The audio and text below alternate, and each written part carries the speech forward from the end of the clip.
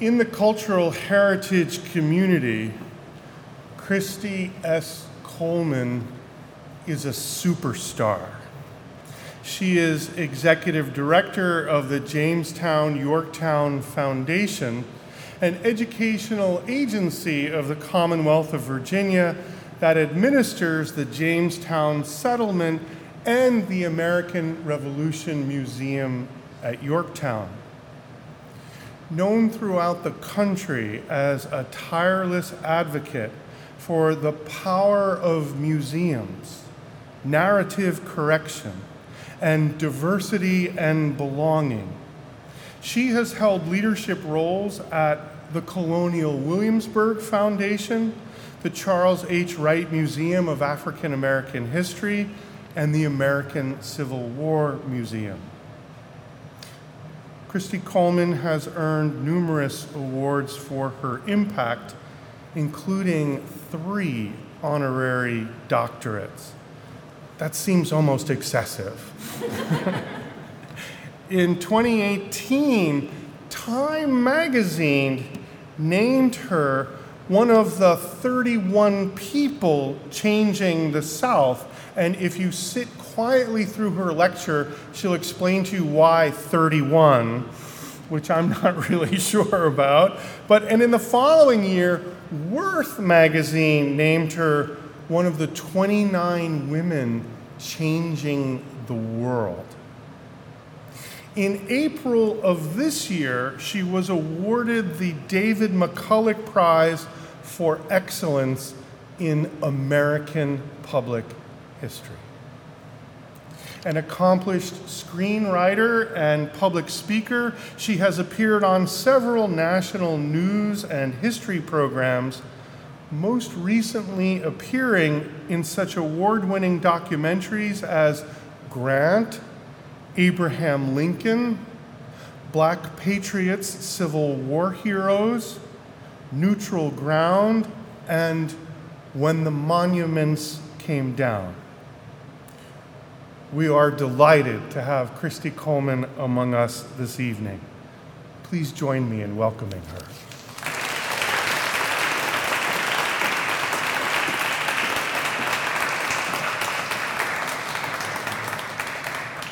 Good afternoon, everyone. How are you? Good, good. They told me you've been in like 6 hours of classes and not to be boring and all of that. And to be mindful that you're tired. So I will do my best to engage you the only way I know possible, which is through storytelling. Okay? And particularly as it relates to the power of the book, the power of that original manuscript, the power of the words that are often printed on those pages, and frankly, the limitations of those objects. Because we deal with them in the history, the public history side of things, every day. Yes, our museums, we also hold archives. We hold objects. In some rare cases, institutions also hold human remains or animal remains. And all of these tools for us are an opportunity to tell the story of us. And that story has been evolving. It has been changing. I've been in this business now a long time, right? I mean, I started doing museum work when I was 17. Now, granted, they didn't know I was 17 when I got that job. Honest to God, hand to God. They didn't know I was 17. And then when they found out, they were like, oh, okay, I guess we got to keep her. We've invested this much, right? And that was at Colonial Williamsburg. And that was in the 80s. And at that point, they were doing something called character interpretation. Now, if you're not familiar with this, and I do make a distinction, there's, in our world, there are distinctions between character interpretation, living history, character actors. I mean, there's all this nomenclature, but there's basically 3 things going on at historic sites where people use historic clothing. And the one thing is the clothing is a part of the exhibition, and the person that you are meeting is themselves. They are that 20th century person who just happens to be dressed in historic clothing, and they are telling you how they made widgets in X time period. Okay? I have often found this the most useless way of history teaching. But we like our widget making for some reason because it wraps up in something, quite frankly, it wraps up in nostalgia. And I'm not saying there isn't value. Please, there is absolutely value to the preservation of these techniques and skills and ways of doing things. But when the widget making becomes misrepresented as the history, we lose something. The second thing that happens when a person is in character work, or in historic clothing, is often very, very kitschy, and it makes me insane every time I see it. It's that person that walks up to you and says, "Oh, what is that strange little thing that you have on your wrist?" Right? I want to slap them stupid. Because that's not history either. And they think it's their hook to get you to ask them about the past. But what they've done is they've made the past foreign and almost laughable. And it's not. And then there's the character work. And that's the work that involves all of those rare books and manuscripts and things that we were required to read, and the inventory lists, in my case, because I was portraying an enslaved person. So I had to read inventory lists for the households. And with that inventory list, working with curators and academic historians and others to try to piece together a person's life, and then trying to think about the environment in which they were in, and using my talents at that point, not only in terms of the research that I was really into, but obviously, I shouldn't say obviously I have a love of the theater, right? And theater is really what brought me into museums. There's a discipline to theater as well. You have to understand, and I for myself at that young age, I created for myself this thing called Keep It Simple, in trying to figure out how to create my characters. And simple, each of those letters was an acronym for the stages. What does the scholarship say? What type of other investigation do I need to do? What are the manners of that person? What is the physicality of that person? How are they centered? How do they speak in terms of language? And then I would evaluate what was working and do it again. Yeah, I wasn't your average bear at 17. But that's how we did it, and this is basically the historic method, right? Except I was doing that through a persona, trying to give this person life and dignity in a space where I'm sad to say 40 years later that I would probably be answering the same questions over again. And I will tell you, the questions that we got back then, after all of that research and pouring through things, my colleagues who still do this work, my friends who still do this work, it's still being asked. America has a really interesting challenge, and those questions, if you're interested, I'm sure you could probably guess. But it goes something like this. Were they a good master? Are you happy? And every now and then you might get a feminine question, right? How do you handle something that is very natural for a woman, right? How do you do that? And there's a list of other things that aren't so pleasant that we used to get asked.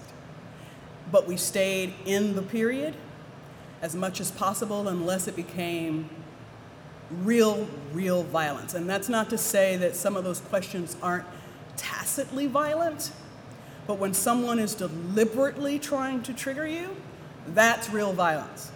And we did deal with that too at different points. I had people call me the N-word when I was dressed in colonial clothing, trying to do my thing. All of this is to say, museums, unlike other types of history institutions, unlike other archival institutions, the advantage that we have is that we can use a variety of methodologies to reach our audiences where they are. Because our audiences do come to us from a variety of positions. You're fortunate because in rare books, and usually even for us in archives, the people who are coming are looking for something, they are working on something. They are digging into the past and they are getting very specific, or they're doing genealogical work or whatever that is, right? If they're coming with a very specific need. The public doesn't come to the museums that way. They really don't. They come to us in one of three ways. I'm giving you all of these things, so I'm hoping y'all are keeping notes, right? Okay, so a museum visitor comes to us one of three ways. The first way is they're actually looking for history. And when I say history, I am talking about they are looking for the forensic. They are looking to connect that historical past to some point of relevancy. That's how the scholarship advances anyway, right? Each generation comes to it with a new question that they have, and they want to go back to that source material and use any new techniques that have come into the mix to help them decipher the past in a deeper, more meaningful way. So the forensic. And then there are the people who come to us for heritage. And that is an entirely different beast. Because heritage is often not informed by the forensic. Heritage is more informed by memory. What a great time we had when we went, or grandma said this, or our family's history says that. And it's, again, very rarely supported by that forensic. So when you know that this is happening, you begin to see how things and movements that we are experiencing right now with basically every generation has a culture war. I have been doing this for 40 years now, and this is my third culture war, okay? Because when I first started at 17, people didn't want us to talk about black people at Williamsburg. They didn't, because it took away from, even though there were black people who worked there in different capacities, they didn't want us interpreting the lives of black people. And what's crazy about that is forensically, Williamsburg was 52% black on the eve of the American Revolution. And 98% of our visitors had no clue. So to say that half of your population, more than half of the population of the place that you come to visit is irrelevant, because that's essentially what they're saying to you, that it's irrelevant. We want to talk about the founders.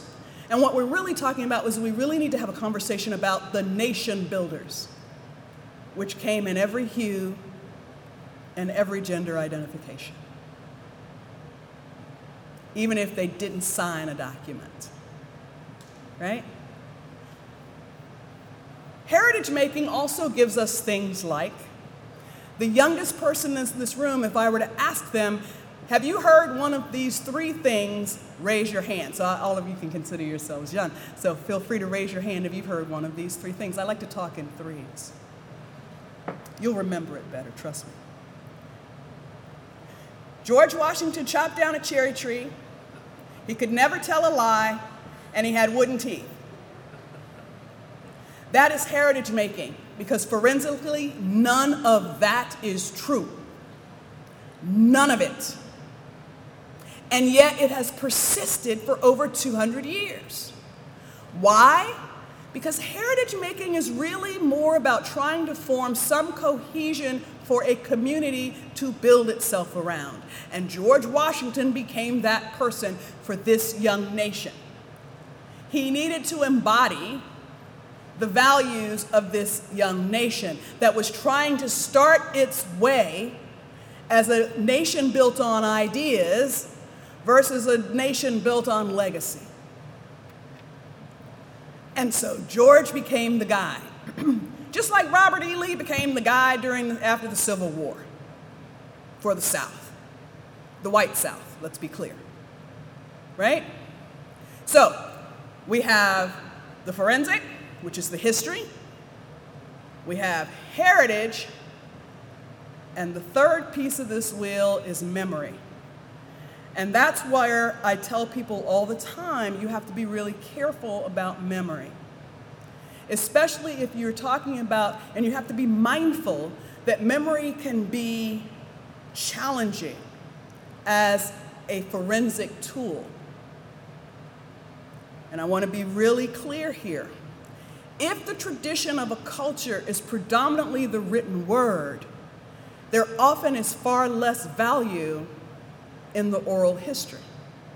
But if you are an oral society and a culture where passing word from one generation to the next is sacred, that word is far more valuable.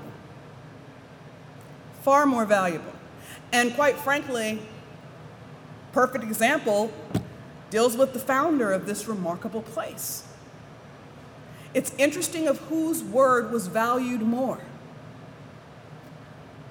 Jupiter and Madison Hemings, or the Carr family and the Randolph family. And scholars generally decided to ignore the Hemings family, who for their generations, 6 generations, told the story of their blood tie to Thomas Jefferson. Unfortunately, new science says, well, yeah, at least 2 of them, right? But that's their family's oral tradition, but traditional forensic academic scholarship really ignored the Hemings family because of these differences in tradition. And it's a remarkable thing of what that does. And I had the pleasure of sitting down with one of those descendants, Shannon Lanier, back in the spring of this year, when we had a conversation about what it was like for him as a black man navigating this ancestry that he's known his whole life. He heard those stories growing up too. He is the 6th great-grandson of Thomas Jefferson and Sally Hemings. And Shannon talked about how he was in the 4th grade. They had an assignment where the students had to do family trees. And little 8-year-old, 9-year-old Shannon did his family tree. And he said, and I am the 6th great-grandson of Thomas Jefferson. And the teacher was so angry, you are not, stopped lying, kicked him out of class, sent him to the principal's office. Now Shannon's 40, so maybe this was in the 90s, in the 1990s. His mother came up to the school and said, guess what? He absolutely is. And here's the tradition, and here's the documents that we have as a family, documents meaning the oral histories that they were sharing, as well as what Madison had said, what Madison had when during the interview. My point is, memory is a challenging thing. The other problem with memory is too often it is directly tied to a particular person's point of view. And what I mean by that, and this is where I'm going to appeal to the older people in the room, if you recall exactly what you experienced, what happened to you when you heard about the Twin Towers falling on September 11th of 2001, raise your hand. Now imagine for a moment if I decided to tell a history of that day from only one of your perspectives. How much am I missing? And yet, this is what a lot of our institutions have done. So it's no wonder, again, as all of this new forensic evidence and new questions and things that are being asked, not only by the public, but by scholars and students are asking these questions, and they're digging into your rare books, if they're allowed to come in here and look at them and touch them, I don't know, right? They make the appointment, they come and look, and they're going through all this stuff, and they are having these new questions that are bringing new insights as they dig into these things, and they're, doing the entire process, right? And they're vetting, and they're going to the conferences, and they're presenting their papers. You know what you have to do. God love you. I don't have to do that in the museum world, not really. I just have to evaluate my guests and make sure they got what we were trying to teach them, right? But at the end of the day, what happens is these three things, as I said at the top of this, is what our public is navigating. And at different points in time, because there are individuals who feel like their sense of community is being fractured, what are they doing? They're heavily leaning into heritage making. They're heavily leaning into getting rid of things that are deemed divisive, conflicting, tells you shouldn't love your country, or they think makes people not love their country. Meanwhile, you've got a whole bunch of folks who are really fascinated by all this new information that has come down the pike, and they're looking at it and they're going, my God, look at all the stuff our country has done, and we need to do something about that, and we need to be more mindful because we are a country that was formed on ideas. Even the people who were putting those ideas forward, if they were imperfect and they hadn't figured out how to make that practical, well, that's what we have to do. And then these two people are going at it. And then you got this other group that's wrapped up in the memory piece who are feeling all nostalgic and are mad because we don't allow churning butter at the museum anymore, or soap making at the museum anymore. And you know why we don't do that? Well, at Jamestown, they certainly needed to do that. But by the time we get to the American Revolution Museum at Yorktown, they are buying that stuff. They're buying them either from the plantations or they're being imported for Britain. It's far cheaper to do that than to toil in the Virginia sun making soap. And for the capital city, they absolutely didn't do it.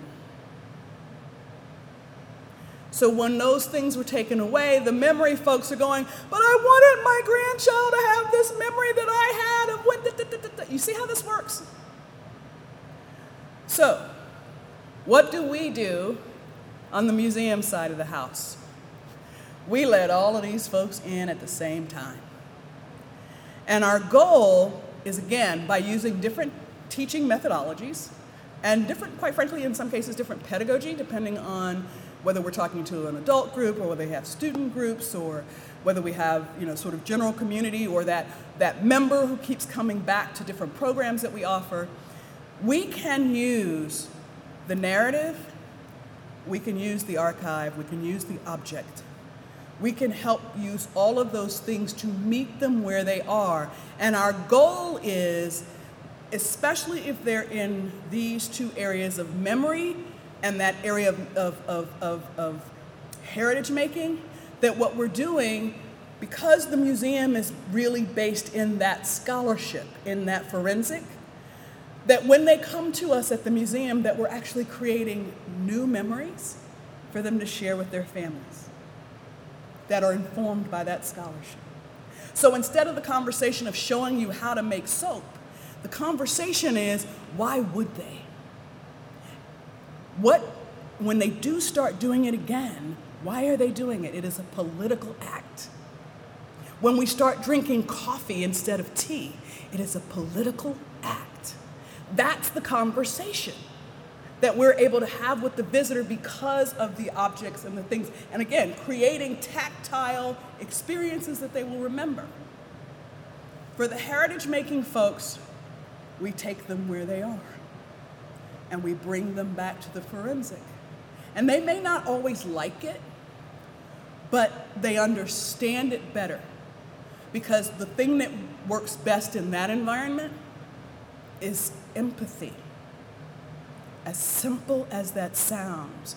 If you create empathy for the perceived other, it has a remarkable power. Because the same thing happens to those who are trying to look at this purely from the forensic and not understanding why people have this need for connection. That's why I love museums. That's why I made that decision so long ago that I wasn't going to be a lawyer. You know, I went to William & Mary. God love my poor parents.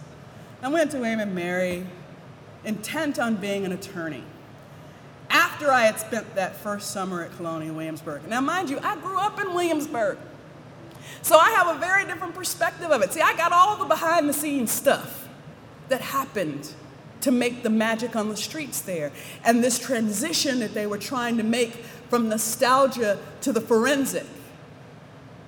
I was there one summer when they decided to dump the streets full of dirt and let the cow poop stay instead of the fine manicured, and people lost their minds. Right? That was a step too far. And it smelled awful. It was great.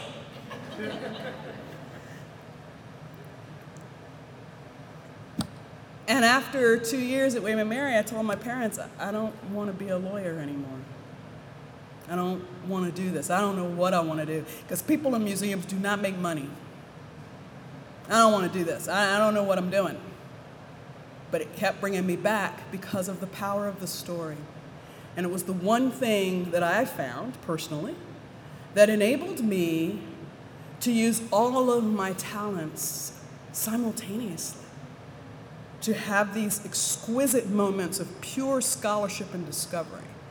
To have these moments of creating something that was going to impact another human being and get them to see their world view a little differently.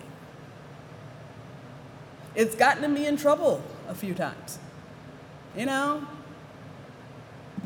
But at the end of the day, I think we're all better for it.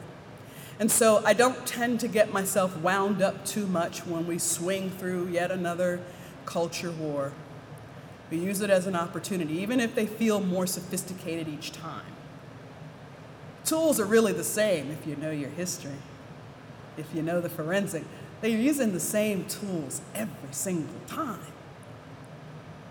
And the beautiful thing is, again, I'm in a space where I have the opportunity to help people see this dynamic and come to a better mutual understanding. Does it happen in one visit? Probably not. But that one visit can spark enough for the person who really has just enough openness to consider a story that wasn't theirs when they started. The person who, for the first time, when they realized or they were taught that no, George Washington's teeth were actually made from ivory and the teeth of his enslaved. There is a moment of empathy and understanding, and they want to know more. And that's how you begin the journey. And so with that, I will simply close and say all of us have a part of the tools to protect. You're learning about the power of the book, that manuscript, that document, that preservation of that thing that helps us on this journey. Thank you for that. As you go along your way, again, understand where the strengths of that are and where the limitations of that are, and choose to dive deeper to find the rest of the picture so you're not caught in the memory trap, even as a scholar.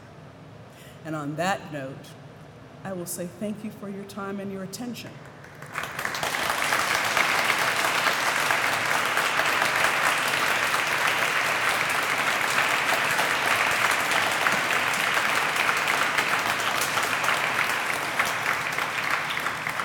And we will open the floor to any questions that you will have. You have this fine young man over here in the pink shirt, polo. Is that Izod actually on there? It's not. Okay, I was going to say, dude. Okay, all the way in the back. And I'll try to, yes, you, sir. And he's going to get to you, but I'll also repeat if necessary.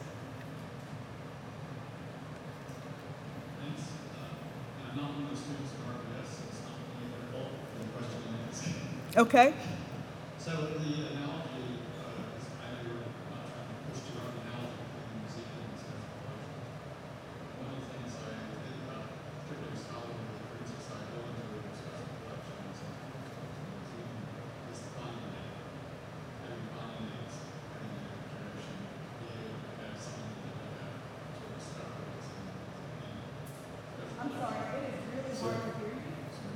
Let's see.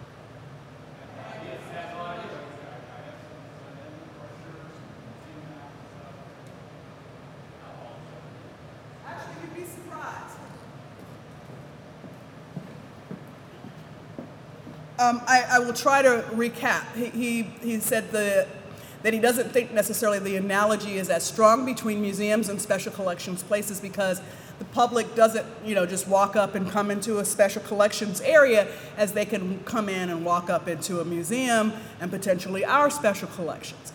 And the truth of the matter is, actually in museums, we do tend to be more accessible. And I'm sure, like you, especially if we're a public body.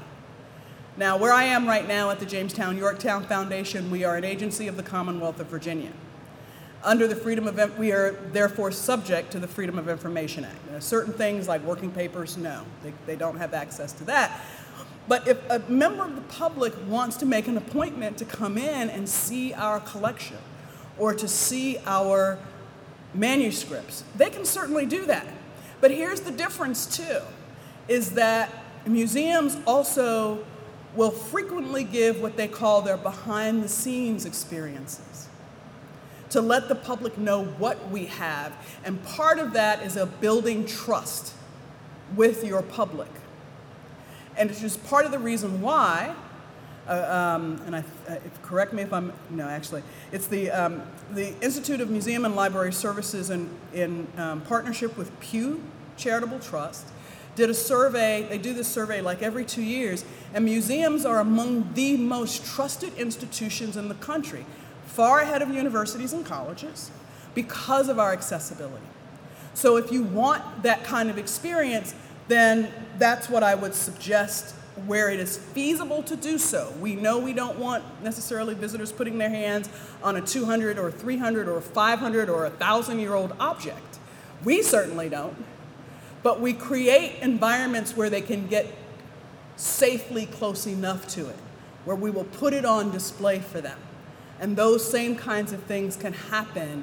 The other thing that we try to do, and which is much harder, is the digitization. It just takes forever to digitize if you're trying to do it right. And then you've got to go through the process of indexing that puppy. It's a lot. It's a lot. Long answer, but I hope, again, the primary difference that I see isn't necessarily about what we hold. It's really about how we choose to allow the accessibility of what we hold. Because here's the other thing, too, to keep in mind. And this study was done in 2021 through the American Historical Association. And they did a story about how Americans get their history.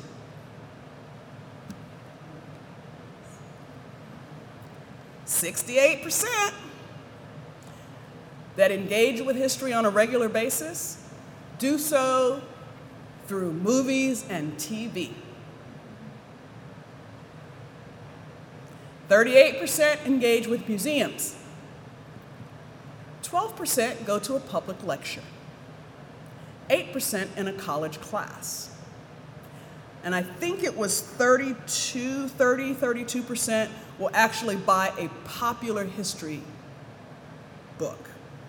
So, no disrespect, but the Ron Chernows, the David McCulloughs, versus the purely academic historian. There are a few exceptions to that, clearly, but there are those popular historians that really, they put out a book, they drop a book, and everybody goes running to it, right? Which isn't a bad thing. It enables them to kind of move on. And neither is the movie is the bad thing, especially if it sparks some interest. The question is, how do we, on the forensic side of the house, help them navigate that? And that's been a thing. You know, Jamestown, I can't tell you how many families and little girls came running to that place. I wasn't working there at the time, but I have heard the stories and I have seen the residuals of what happened after two films. Brave New World with Colin Farrell, which was horrible history, absolutely horrible, second only to Disney's Pocahontas, where everybody came looking for Mother Willow and the diving cliffs of Jamestown, none of which exists, right? But what it did is it brought them to us. So while we can giggle about that, it brought them to us. So there is a place for that if it sparks an interest for them to know better, and then we can replace, again, the nostalgia and all of that other stuff and help them, lead them to what was actually what we forensically know. And help them understand that the process of history changes because, again, each generation asks its questions. We learn more through those questions. And it's a beautiful thing. Next question. Do you have a similar opportunity through Lin-Manuel's depiction of the Battle of Yorktown? Oh! It seems to me that there's now a whole generation of young people who think they might know what happened at the Battle of Yorktown from seeing the musical in, 1781. Right? Guns and ships. Minutes on the stage and then say, oh, I got this. But is that driving the public to, the Yorktown site? And is that a great opportunity for you? It was shorter lived, and here's why. Hamilton, it was a Broadway show, which meant it had a far more limited, people knew the music before they ever saw the show. And then when Disney finally made the movie of the original cast in their last performance, more people got to see it, but it was still restricted because it was only on Disney Plus, right? So it doesn't have the same impact as a wide release film. Now, every now and then you get that one-off and so the bottom line is yes, we do have people ask us, was Hamilton here at Yorktown, what did he do? And our team knows exactly how to deal with all that, and why did he, and then we tell them things like, well, he and George eventually fell out, and they have this whole really interesting dynamic. But yeah, our team knows how to do that and kind of lead that. When Hamilton was really, really hot, 2016, 2017, 2018, they used to actually have sing-alongs and then follow-ups with basically like a historians at the movies kind of experience, where then they could talk to them about what was accurate and what was not, right? And that's, you don't want to bust people's bubble, but that's the thing, it keeps them going. I've only seen it, I shouldn't say only, more recently I have seen the phenomena through HBO, surprisingly. And HBO, back in, maybe it was during the pandemic, HBO had two shows that ran, 2019 and 2020. I love pop culture too, by the way, obviously. I got to keep up with that to figure out how to, But, so HBO had a series called The Watchmen, which was a reboot of a movie that was from, I think, the 80s or 90s, and this amazing graphic novel story. It was just amazing. The original was amazing. The original Neil Gaiman graphic novel is just stunning. It's a stunning story. The movie wasn't bad either, that came out 20 plus years ago. But HBO did this show called The Watchmen. And in that show, even though it's, science fiction, superhero-y kind of stuff, conspiracy theories, there was an episode that was devoted to the massacre of Tulsa in 1921. And people were literally all over social media going, did that really happen? What in the world? Right? And I was shocked at how much I was seeing it on social media feeds. I mean, people, the general public that had seen that film had started a conversation. The same thing happened with Lovecraft Country. And if you saw that show, Lovecraft, each episode was dealing with an element of the Black experience in America. So whether it was the Green Book, about a special book that was produced to let Black folks know where it was safe to stop and to travel and to get gas and to get food, in segregated America, to they had an episode about, like I said, each episode had something, but they also had a Tulsa episode. And it sparked up again. And it led to that much larger conversation of Tulsa wasn't the only one between 1917 and 1923. And so it enabled academic scholars, the ones who engage on social media, and there's quite a few really prominent ones who do, really enhance that conversation in remarkable ways. And I was watching it happen in real time, and it was extraordinary. So my point is, as much as we love engaging with each other, our work doesn't matter if we aren't finding a way to touch our public. Because the reason we exist is because the public has this need to preserve its story. And these archives and these objects and things are a part of that story. Next question.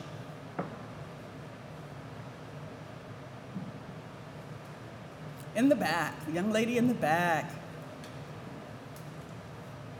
Hey, thank you for that. My name's Amira. Hi, Can you hear Amira. me? Yeah, I can, please, no, speak into it. I'll see what happens. They told me the acoustics here were horrible. So. Yeah, thanks. So I'm thinking about it, I'm trying to form this question, so just bear with me as I may use my hands to talk as well. I'm thinking about this as you're talking about heritage and memory and forensic, and considering times in which perhaps the museum doesn't have the forensic evidence, but may have memory, like oral history, or histories may be, the forensic evidence may be erased. I'm thinking, in my case, maybe about graffiti, or things that are ephemeral in their nature. As they're created, they're meant to be destroyed. How do you deal with that and think about that in a forensic way, or how in the museum may you consider these histories that are not as well documented, but maybe as their way of creation is not documented?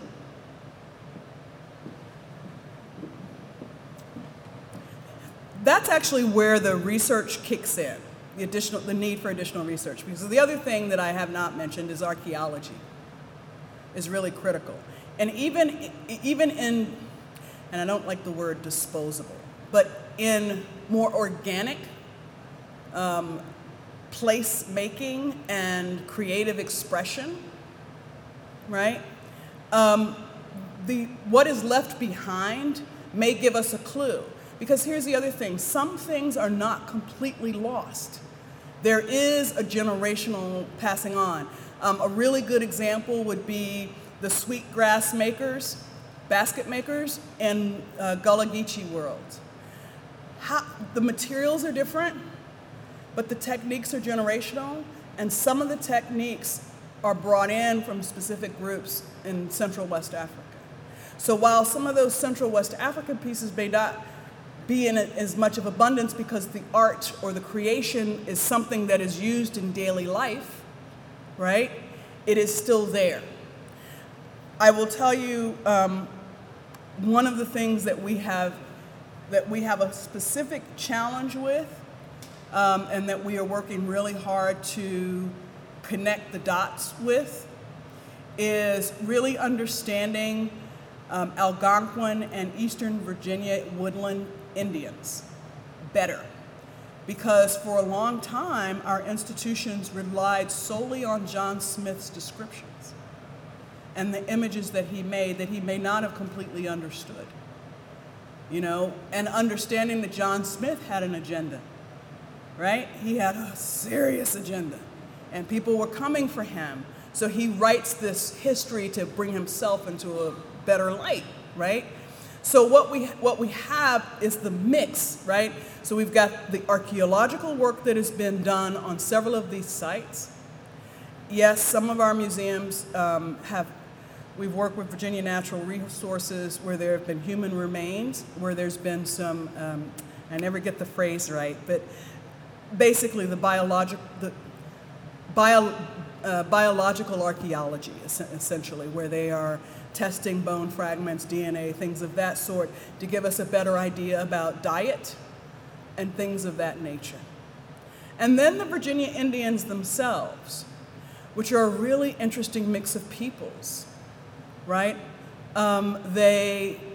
It's fascinating to me because, you know, we have 7 recognized tribes here in Virginia, and there are 11, federally recognized, I'm sorry, and then there are 11 tribes in Virginia. And they all, you know, through the centuries, there's intermixture, so they look, you know, in a variety of ways. They are not like their Western Plains, you know, counterparts. And so there's been even some suggestion that they are not real Indians, which is insane to me, because you know what? They are.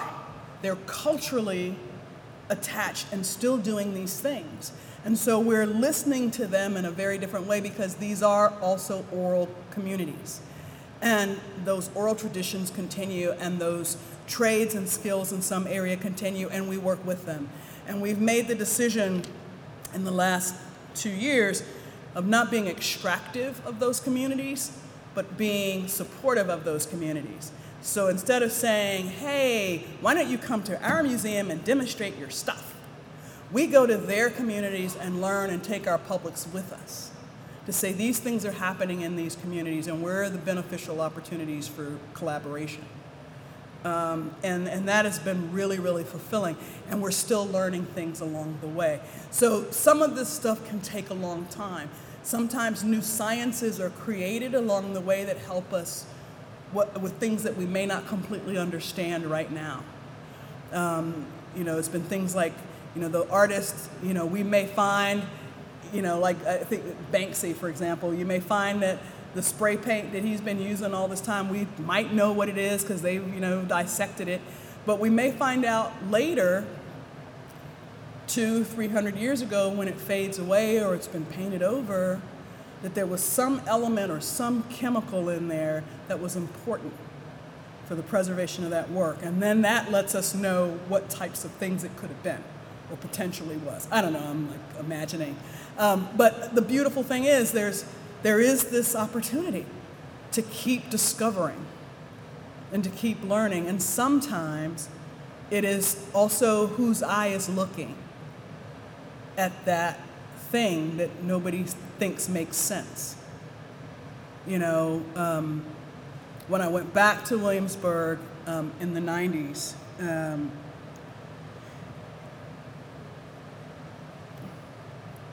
in a more of a leadership capacity, there was a lot of archaeology done at Williamsburg in obviously from the 20s through the 40s to the 50s and so on. They still do archaeology. And there was one site in particular that we used to do programs to highlight the African and African American life on that site because it was a wealthy family. There was the widower and his 2 daughters and 27 slaves at this one house in Williamsburg, right? And archaeologists who had excavated that site in the 1940s found an area outside of the kitchen and the laundry where the enslaved people lived. And they said, oh, it must have been a trash pit. Or maybe one of the slaves forgot. She actually set it on the floor and nobody moved it and it just stayed there. Because they had no idea what they were looking at. For those folks who had come in to work with us and who had some experience with Central West African religious culture and sense of cosmology, When we saw those areas and those fragments, we knew exactly what they were. And what we were looking at is the fact that when we went back to the inventory as well, that there were 4 African-born women at that site. And so they were spirit bottles that were being hung in the tree. The archaeologists dismissed this as people throwing medicine bottles out the back window, out of I kid you not.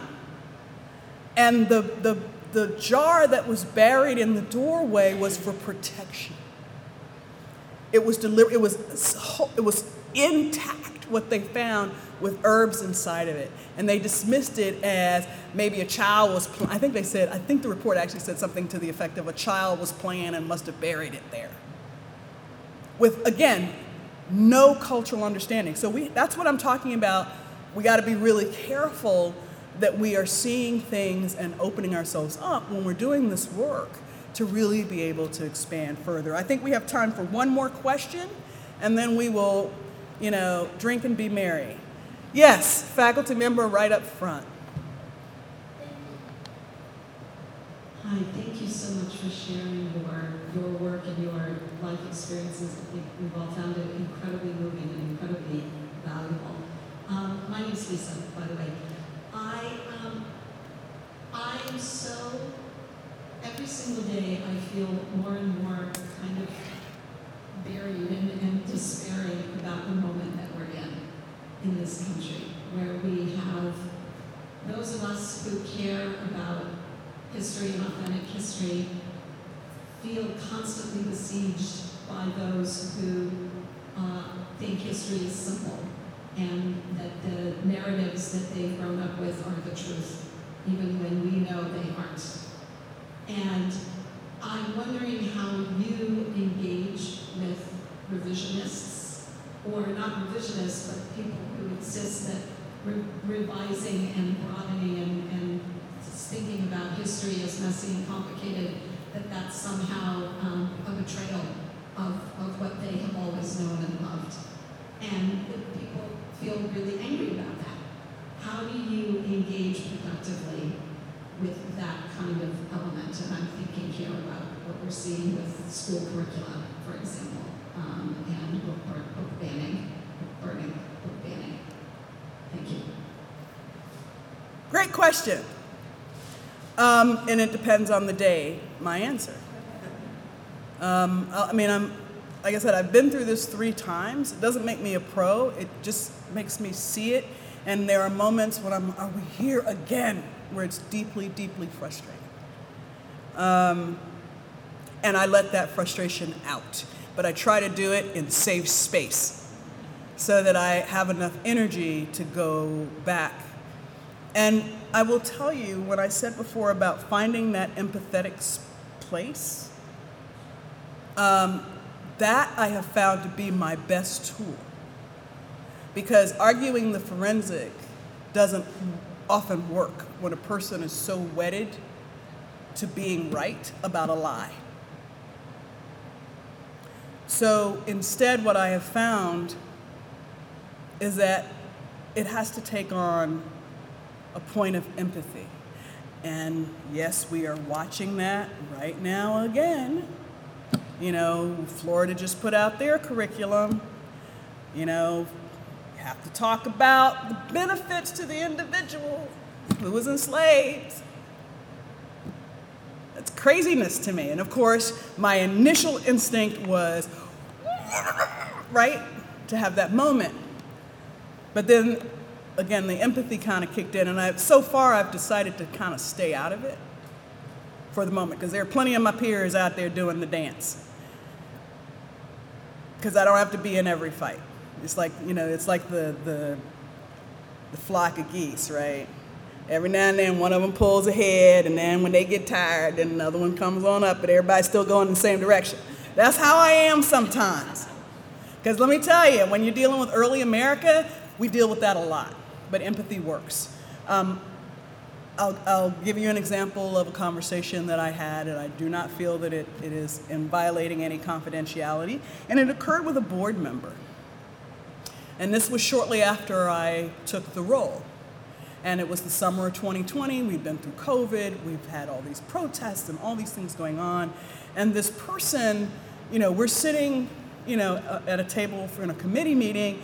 And, at that particular committee meeting, I was the only brown face in the room, and they decided that they would use me to get an answer about why those people are tearing up the streets and they hate America and why are they doing this, and right? It wasn't during the meeting, it was like that break time, right? They decided they want to have that conversation with me because in this country, if you work hard, everyone succeeds. I mean, we had a black president, for God's sake. Best and worst thing that ever happened. Because if you have one person of attainment, that's supposed to be like, right? Okay, but I digress. Or the model immigrant, like all these things that are really harmful. And so anyway, this person says this to me, and I said, well, I'm going to tell you a story. And I told them about two elements in my family, a past one and a current one. The past one had to do with my family, my maternal grandfather's family, who in 1922, this family who lived very happily on their land of 1,500 plus acres in Cuthbert County, Georgia, had been on that land and worked that land since slavery. They bought that land as a family, and they had worked on that land for 50 years. And there were two brothers, my great-grandfather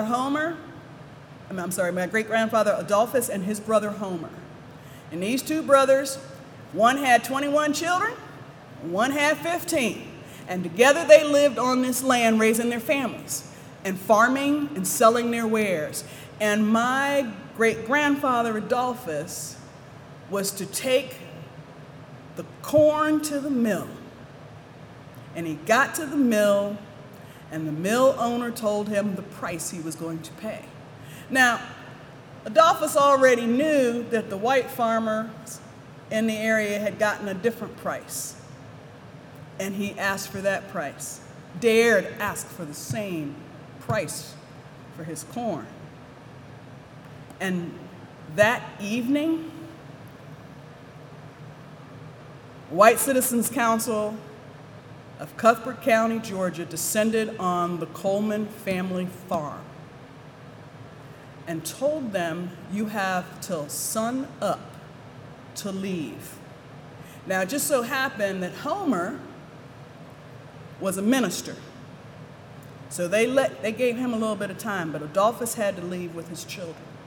And my family, my great-grandfather and my grandfather, who was a 5-year-old boy at that time, had to pack up everything they could carry and leave that farm that night. The older boys got split up. 2 of them went to Detroit. 2 of them went to Cleveland to find work in the autos. The daughters headed south to Florida, hoping that they could find jobs as domestics, the ones who were old enough to do it. And I said, and within less than a year, they seized the 1,500 acres from my family, including Homer. So, the generational wealth, the opportunity to build, everything that they were trying to do was stripped from them in that moment. Their family literally dispersed and having to start over again. And that's not falling on hard times. That is a direct result of violence and white supremacy that has impacted my family. I said, but here's the other side of the story. My paternal side of my family was a group of formerly enslaved men from Tennessee. 2 brothers, Isaac Clark and William Clark. And they left Tennessee after the Civil War and went into the swamps of Central Florida. And in 1896, they established the township of Eatonville, Florida, the first black incorporated town. And they protected their town by putting the properties in the names of their wives and the women, because people were less likely to try to seize it from a woman. And they built that town. That side of my family is highly accomplished. I have 32 first cousins, just on that side of the family. There are 32 first cousins. All but 2 of us don't have advanced degrees. On the Coleman side of my family, there are 31 first cousins. Only 5 of us have college degrees, and those 3 of the 5 are me and my sisters. There is an impact. And the board member looked at me and had that moment. Well, and then they stopped themselves. And then they said, but that happened so long ago. I said, that happened at the end of the 19th and into the 20th century. Within a 40-year span, those 2 things happened. And I said, and I'm going to tell you another story about my 16-year-old son who was driving my car, taking his classmate back to his neighborhood because he was the only boy from the city of Richmond who had gotten into the governor's school where my son was a student, and they befriended each other. And that boy lived in the projects, and my son was driving my Lexus. And not only got pulled over by the police, he got yanked out of the car, and a gun was put on him because they thought he was a drug dealer. At 16 years old, and my son had never encountered the police before. He was terrified, and then he was angry. And yeah, he absolutely was on the streets of Richmond in the summer of 2020 when he graduated from the governor's school. But he was a completely different kid. A completely different kid. So I told that story. And the board member literally started crying. And then said, thank you. I had no idea. I had no idea. Sometimes it's something like that with not anger or malice, or sometimes it is just taking that moment to build empathy that gets people to understand something that their worldview would never understand. And my relationship with that board member is infinitely stronger because of it. That board member who, if we hadn't had that conversation, would probably be one of the people I'd have to battle over things that we're trying to do, is actually an ally in the things that we're trying to do. See my point? And on that note, I thank you all again very, very much for your time and attention.